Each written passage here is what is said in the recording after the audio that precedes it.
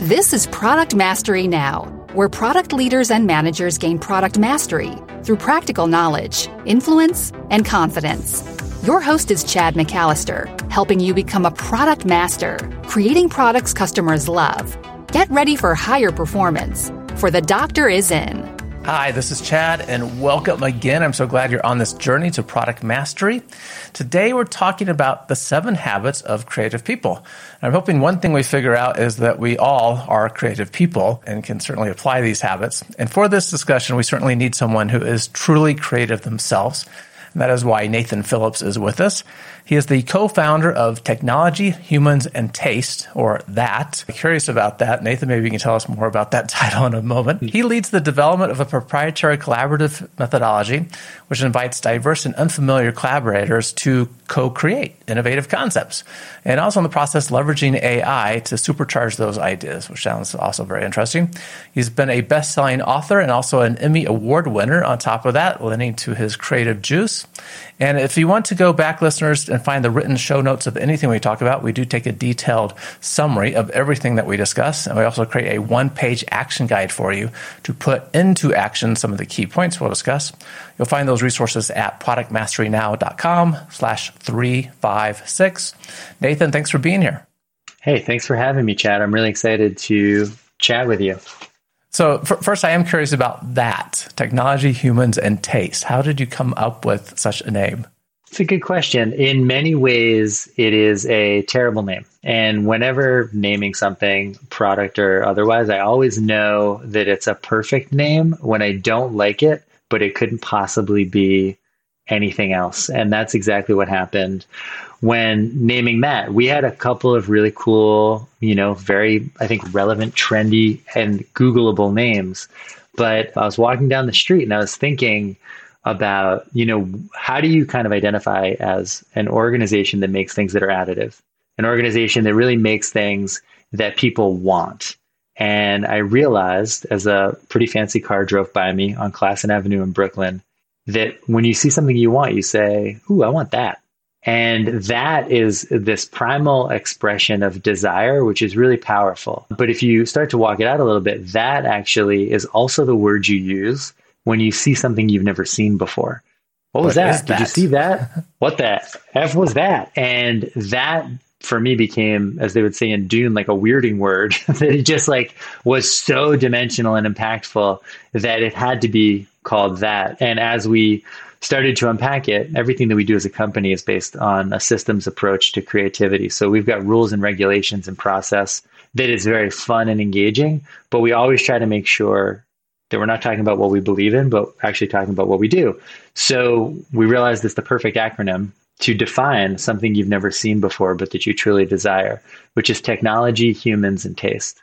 And to unpack that, if I may, just a little further, technology and humans is really well represented by a company like Google. And their development approach is iterative, right? They make and they make and they make, and they're driven to discover as they go. But it's really not curated. It's very friendly, very emotional. They can put the search bar in a TV screen and make a Super Bowl ad out of it. On the other side of it, you've got Apple. Technology and taste, a perfectly curated company. Once a year, they do something absolutely perfect. But what they lack is that emotional availability. When you see that company, we kind of feel like we're working for Apple, right? It's time to do USB-C. You got it, Apple. Anything you say. So what we try to do is always make sure that we're touching technology, humans, and taste in what we make. So our work feels very premium and highly crafted, very special, but also unambiguously emotional. And the technology that we use, which is omnipresent, is always invisible and in service of that human side of things. Okay.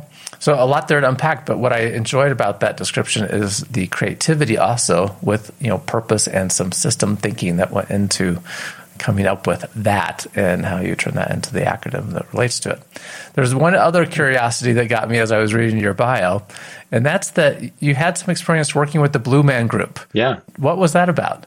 Well, I think I'm a huge fan of Blue Man Group, and a lot of the time when people think about Blue Man, they think about it as an audience member because you go see Blue Man and you like it or you don't. Right. But from a creative structure perspective, I think they are one of the most inspiring organizations that has ever existed. 3 guys in a black box theater in New York, created this global empire of incredibly avant-garde, wild, wacky, nonverbal art. And I had the opportunity to work with them while I was collaborating with a guy named Michael Counts, who's a definite creative genius, who is in New York. And we created an interactive for their touring company. So people in the audience, rather than being asked to put away their phones, actually were invited to take them out. And they had a synced up mobile experience that happened during the live performance. And this is like 15 years ago. So really ahead of their time. And it was basically a theatrical chatbot interactive experience that extended the world of Blue Man out into this dialogue and interactive experience for the audience. I became so obsessed with their process that I actually went through the audition process and got trained up. They gave me drum classes and I was painted blue and given the opportunity to participate as a Blue Man, which I gratefully declined, but I think they're amazing. Amazing. So how tall are you? 6'1" and a smidge, which is like right in the zone. Because there's some minimum to be a Blue Man person, right? Yeah, well, there's like all sorts of rules and regulation, and it's all templatized around the original 3 creators. So they've really productized the characters in many ways, which is a cool way of thinking about it. Yep. How do they make them blue? They have proprietary makeup, proprietary all sorts of stuff that they put on the characters. So it's a really cool process that is all their own, completely invented. Yeah. I've only seen them once in concert and just thought it was amazing. So cool show. After the podcast, I could teach you one of the drum beats if you want. Oh, that'd be fun. My son's a drummer, so he would probably like that too. Oh, cool. Okay. So on to the 7 habits of people that actually are creative, people that have ideas. Where did that come from? I liked it before that you talked about as a company, you really have a systems thinking approach and guidelines and systems for innovation. Where did these 7 habits come from? Well, I always try to, on a personal level, really focus on teachable methodologies around collaboration and creativity. People think about creativity as this magic power, or that some people have it, as you said in the opening, like you wish that everyone was creative. And of course, everyone's creative, but we sometimes lack the vocabulary to understand how to build an idea. I truly believe that it's just like math. And once you figure out how to construct an idea, all you need to do is start slotting ingredients into that process, and you can start to watch as innovative, original ideas emerge from your process.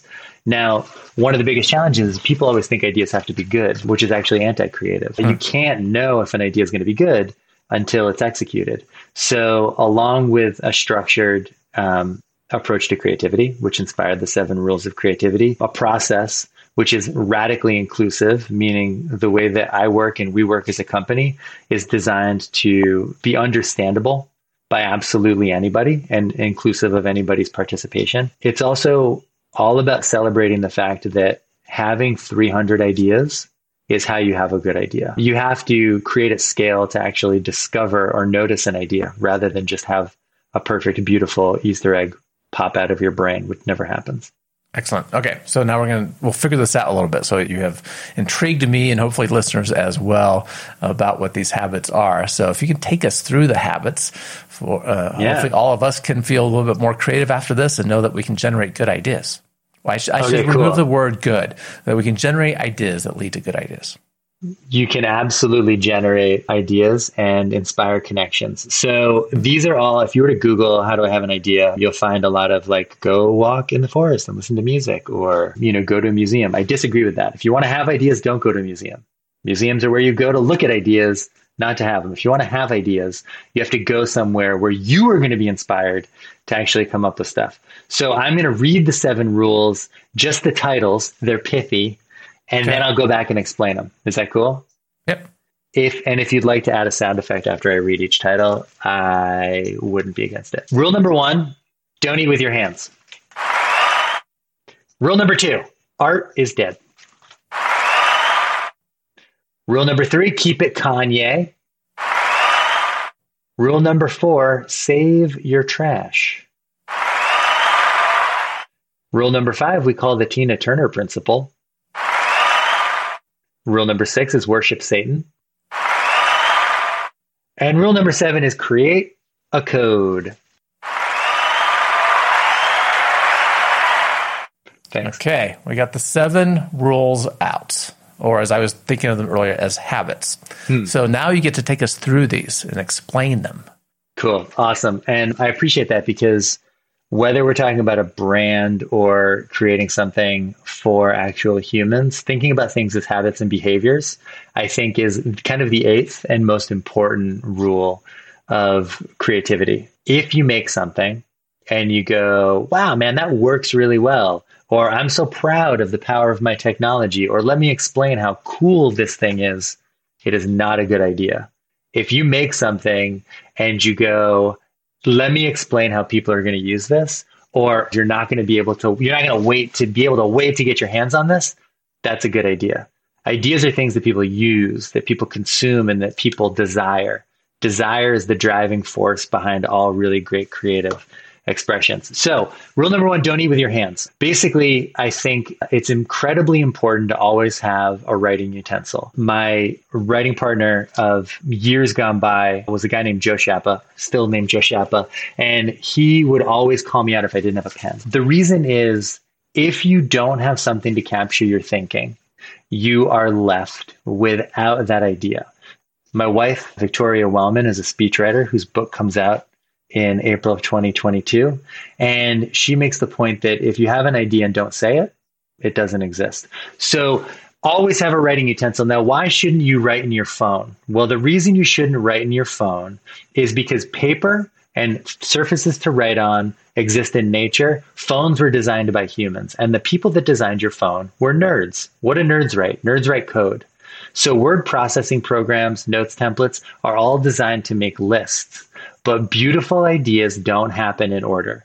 So a piece of paper and a pen allows you to express in however it comes out the actual creative data point that has happened in your head. So a piece of paper and a pen. And if you go to my Instagram at Nathan Phillips, in my link tree, you will find a list of the writing utensils I use, and highly recommend. Excellent. Do any of those include pencils? I personally don't use pencils. As R. Crumb, potentially controversial cartoonist, says, pencils are too easy because they allow you to erase. And I'm paraphrasing. I use a double-sided Sharpie, micro thin on one side and slightly fatter on the other. That's my pen of choice. Yeah, just curious. It's actually something that I'm working on that I'll talk more about sometime in the future. But this notion of not typing, but actually writing, it seems like our brains engage differently when we're writing. And we remember that information, I think, better than when we actually type. And I'm right now debating between pen and pencil, because even though I prefer writing and pen, pencil feels a little bit more like giving me license to sketch. And there's times that that feels like the right thing to do. So, well, I think one important nuance there is research would show you that writing actually does activate your brain differently, because thinking is a physical act, right? You're an organic biological being. So when you write, you're actually focusing your brain and your body in a more intricate action than typing, which is just hitting a key. So writing does make you remember things and think differently than typing. The second point is just that, and we'll get to this with rule number 4, every mark you make on a piece of paper has value. And when you sketch, because it's a pencil, you're actually giving it less value. You're saying, I can sketch, it's less meaningful, it's more carefree. With a pen, you're locked into it. What you're doing has value, and it's a good mnemonic to say, when you're doing it, this is work and this is real.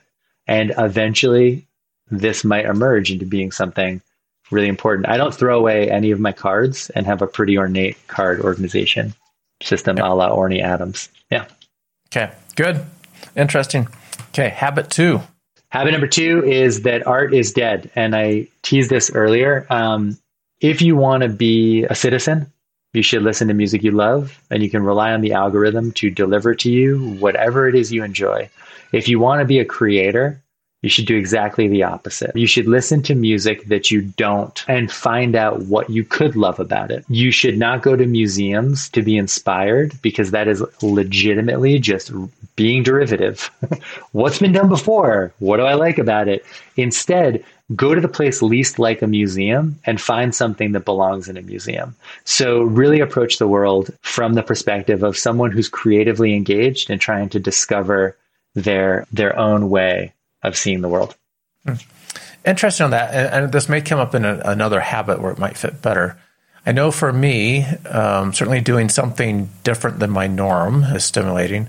And personally, I like physical projects. So if I take time out to do a physical project, which might even be a home chore to fix something that's broken, that's often a time I get new ideas that come to me that otherwise wouldn't. Yeah, I think that's a great insight. And in our process, we give clients a bar of soap with every creative engagement, because your brain actually does think of ideas in moments when it's inactive. So the time you're most likely to do it is when you're doing something like a piece of carpentry, you're in the shower, you're on the toilet, or you're driving. Because those are the moments when you're alone for the first time all day, outside of the context of your work habits, and you're going through a physiological change. So your body is transforming, and that is when your brain is most likely to connect two random disconnected pieces of information and collapse them into a single concept. So facilitating those behaviors is a great way to engender more creative thinking. The reason I didn't include it is because you have to do the work before you get in the shower to have the shower thought. Right. Okay, good. Might also suggest we should have a notepad and pen on our toilets. I'm in, absolutely. Okay, on to habit 3. Habit number 3, keep it Kanye. So I'm going to leave my Kanye fandom, which is obviously a complex and sometimes morose subject, out of it. But if you, for example, saw recently the release of Donda, his most recent album, you can talk about the music, but talk about the process. And the process is actually a really, really important representation of a high value creative behavior, because he was finishing the album, so there are many people that would tell you that the key to, creative thinking is having a good IP lawyer, right? This idea that you want to protect your creative is actually anti-creative. And what it does is create an environment and an economy where those with the most equity have the easiest time protecting their ideas, and those with less access have a harder time exposing their ideas to places where they could actually get made. So I always recommend showing your work. So in an office environment, having boards up and mandating that people show their work at the end of every day is really key. For yourself, if you're sitting at a bar and you're thinking about a great idea, but it's only half baked, tell somebody about it. Practice pitching it. Put it into action and actually display your work. And if they can steal it, it wasn't a good idea. Like, it was just part of the zeitgeist. But if they actually respond to it, then you've got something special and truly original, and it's yours to run with. It's risky, but there's nothing to be afraid of with sharing your work. Yeah, I think we do ourselves a disservice more times than not, and then there's certainly exceptions to everything. But by thinking we're going to keep something secret and it's going to be the best thing by the time we get it done, to introduce to the world. Mm-hmm. Instead, we really need to be sharing it with others, and there's opportunities to co-create. There's also opportunities to test our ideas and get feedback and make things. And I haven't seen too many products that take place in secrecy and then become a big thing overnight. Yeah, absolutely. Unless they did that by diminishing opportunity for other people who are creating something similar. It's also interesting to think about, from the lens of accessibility. Accessibility features, accessibility being thought of as a separate exercise to design, is a result of having a non-inclusive design practice. Because thinking about a use of an individual as a use that is other than the normative use, we live in a world built for right-handed people, including outside voices, exposing your ideas and really reaching out and bouncing those ideas off other people will make your ideas better, because they will include more perspectives and therefore be more expansive. Excellent. We'll be back with Nathan in a moment. As we often talk about on this podcast, consistently launching products customers love is a challenge.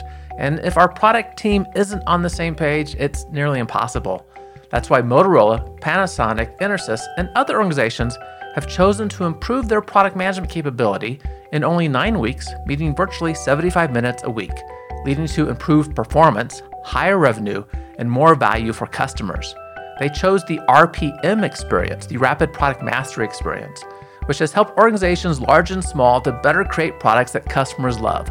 As participants in the experience make progress, I'm also making observations and taking notes during the virtual sessions. At the end of the experience, I transform those notes into a customized next steps report. It's an action plan for rapid improvement tailored to the organization. After conducting RPM experiences over the past 5 years, I'm sharing with you the most common recommendations that can put your team on the right track to higher performance. It's in a short report titled 10 Changes Product Team Should Make Now to Consistently Launch Products Customers Love. Organizations have said that their next steps report alone was worth the cost of the RPM experience. Now, you can get the most common recommendations at no cost. Get it now by going to productmasterynow.com/love. That's LOVE, love, because the recommendations will help you better create products that customers love. Don't miss out on what other organizations are benefiting from. Go to productmasterynow.com/love. That brings us to habit 4. Habit 4 is save your trash. The, On Writing by Stephen King is a beautiful book and highly recommend it to everybody. I've read it multiple times, but he has a wonderful story about his first novel, Carrie, which he threw after the first chapter, and his wife pulled out of the trash, flipped through and said, "This represents to me something that is very authentic to the experience of a young woman in high school." And so he finished the book, and that was the book that launched his entire career, and an incredibly impactful career. And all of it was just hiding in the trash. There is everything to be said for reimagining your process through the lens of what you throw away, literally taking your garbage can and displaying it. How can you take these pieces and start to actually engage with them? And a big part of our process is actually finding ways to use all of those disparate pieces, all of those data points, and connecting them, because in that trash is hiding your great story. In that trash is hiding your great concept. And in that trash is hiding your great product. You just probably threw it away before you knew what you were doing. So it's really a crime against your future self to get rid of it. And instead, you have to respect the output and the journey to come up with something beautiful that might not just be ready to be tossed yet. Right. Yeah. And generating ideas is not an exercise in reaching perfectionism. And I think some of us are certainly wired that we're trying to live up to some perfect image that we have of our work. And that work that doesn't make that great at any given moment ends up in the trash can, as opposed to making progress on ideas is probably much better for us, and making progress and getting things moving forward than trying to wait till that day that things are perfect. Yeah. A really amazing improvisationalist named Matt Higgins told me once that improv is just making a mess and cleaning it up. And I think about that all the time, because I think it's the perfect expression of what the creative act is. And, if you walk into a room with a book and a beautiful orchid and show me how many different ways you can decorate it, you're pretty much set, put it on the bedside table and then shrugging your shoulders. But if you walk into a room that is a truly insane disaster and say, how many different rooms can you clean up here? The opportunities are limitless. And creativity is quite simply an act of designing a room that doesn't exist. And the more ingredients you have, the more likely you are to do something cool. Okay. So save your trash. Save your trash. Rule number 5. Yep. The Tina Turner principle. We never do anything nice and easy, she says in the song. And I think, there are tools which help you have ideas fast. I propose we need ideas that help us have ideas slower. When people talk about designing for the internet, they talk about reducing clicks, reducing friction. Tell me one story that ever got better when you reduced friction for the protagonist. Friction, challenge, work, disruption. That is how you have an idea. You have to make it hard for yourself. If you're making it easy, you're skipping the creative part. So I think, yes, vacuuming the house should be easy. Get a Roomba. But if you're actually trying to come up with an idea, hide something. Jack White has this beautiful thing he talks about in the documentary about guitars he was in, where he puts every instrument on stage 3 feet farther away than it needs to be. So he's always running. That is a perfect example of how to tune your brain, as Bernie Mac would say, in the comedy gym, to actually be working harder and crafting new processes that will result in original thinking. Okay. Which in a sense is is getting out of the way that you've always done things, right? So making sure that you're breaking free of traditional thinking and the way you do things by introducing some tension, some friction. Absolutely. Choreography is great, but you don't want to be in The Lion King for 10 years because you get bored doing the dances. Yeah. It's a good gig at first. Okay, habit 6 or rule 6. We'd all like to be in The Lion King, Chad. Admit it. Okay, number 6 is worship Satan. There's a writer, Scott Korb, who I respect and appreciate a lot, who introduced me to the idea of religious imagination. I myself converted to Judaism and not knowing anything, but I call myself a pantheist in that I choose to believe in everything because it keeps it more interesting. But the act of believing in something allows you to think about stuff through the lens of story.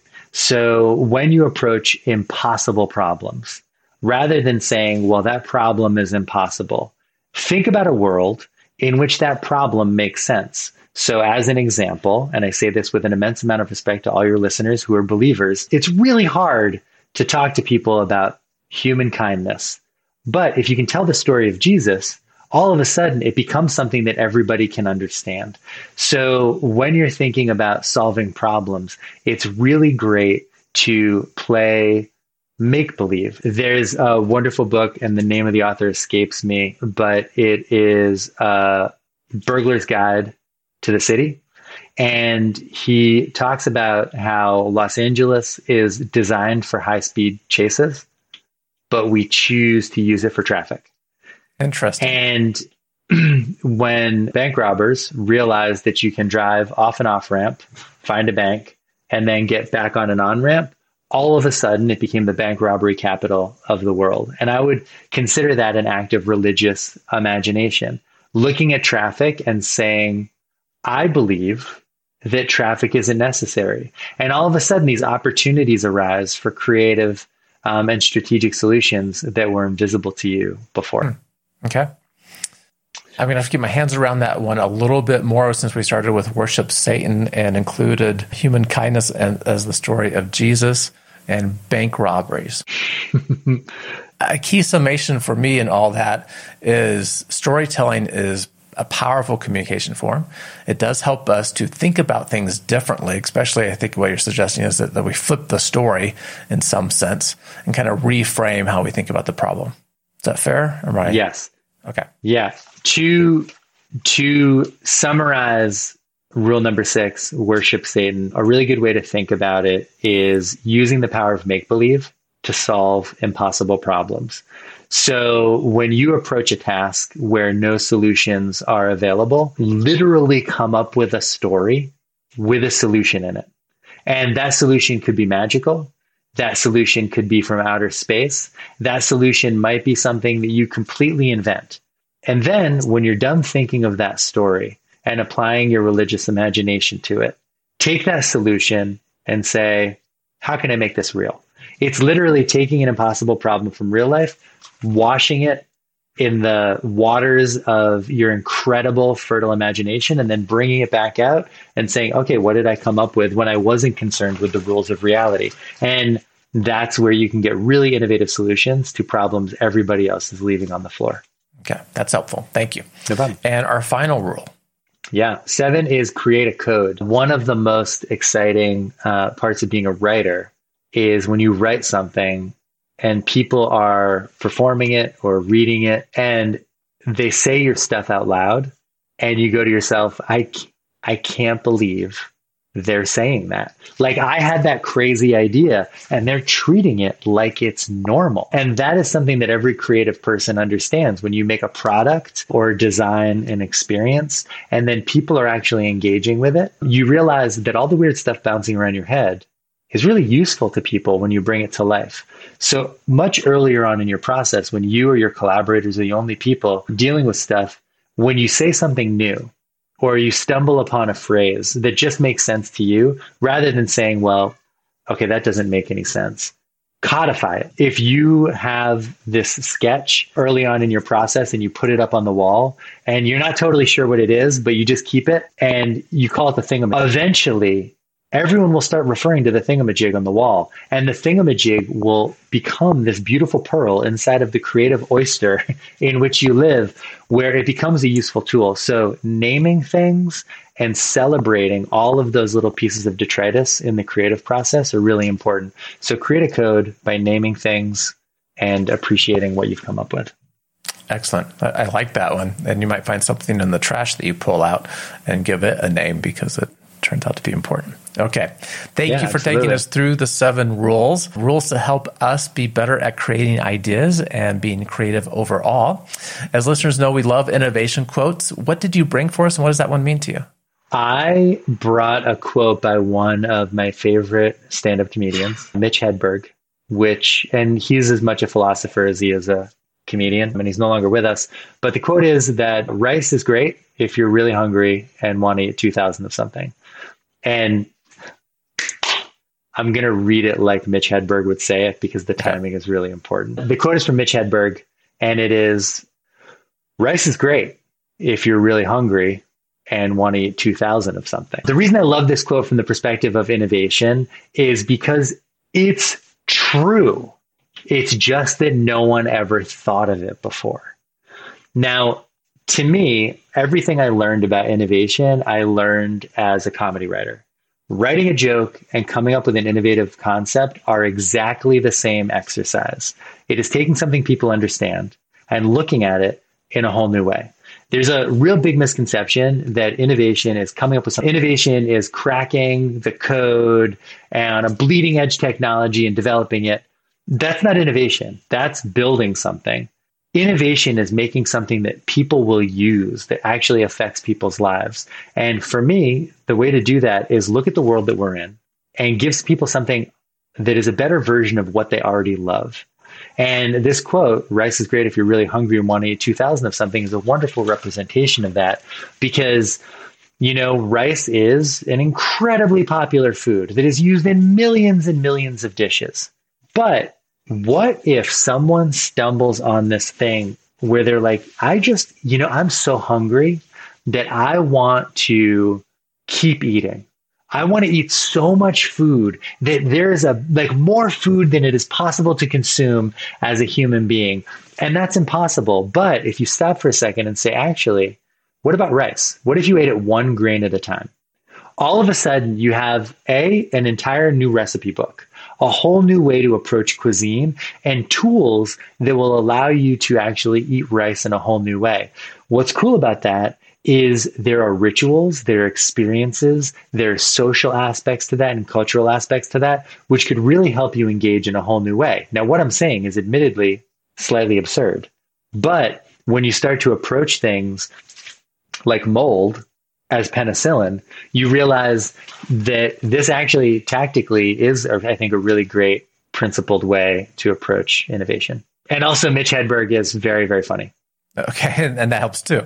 So, Great quote, but it's a great example of looking at things differently, right? And so I liked how you framed innovation and your definition there of looking at things in a new way that has some impact to people, that creates value for them in some sense. So at Technology, Humans, and Taste, our driving principle is to create things that humans desire. And people love the stuff that they love. They don't love stuff that they don't know about yet. So from that lens, looking at the world as it is and trying to figure out how to improve it, I think is a really powerful way to take on the act of innovation. Okay. And speaking of that, Technology, Humans, and Taste, how can listeners find out more about what you do, the organization, and other resources you may have available for us? Yeah, our website is at that.site, THAT.SITE, or technologyhumansandtaste.com, whichever one you feel like typing in. And we offer lots of services. And in the innovation space, we apply our proprietary methodology called DumDum and are always excited to tell people more about it. And everyone is invited to our weekly workshop, which has been running for 5 years, called DumDum Club. So don't be shy. You can email me, Nathan, at technologyhumanstaste.com for an invite. Excellent. And we'll make sure the show notes have those links in there to make that easy for you. I just have to ask, DumDum, does this have anything to do with the Night at the Museum movie Dum-Dum? No. Interesting. Okay. But I did have a long conversation about that movie with my sister-in-law, and she made the point that she found the movie really frustrating because it's really about just a guy who works for all weekend or something. Like all he does is do his job, and then I think if you're 11-year-old, that you see it through different eyes, and it's just great fun. Yeah, so, and maybe I still have enough 11-year-old in me that I think it's just great fun. Especially the dumb part, if anyone needs to go look that up on a YouTube clip. Okay. Again, listeners, thank you so much for hanging out with us. The show notes, the detailed summary of everything we discussed, including that one-page action guide to help you put into action these 7 habits. You'll find that at productmasterynow.com/356. Nathan, thank you. And listeners, keep innovating. Thanks, Chad. Thank you for listening to Product Mastery Now, where product leaders and managers gain product mastery through practical knowledge, influence, and confidence.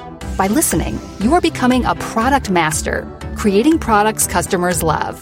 Find additional resources at productmasterynow.com. Keep innovating.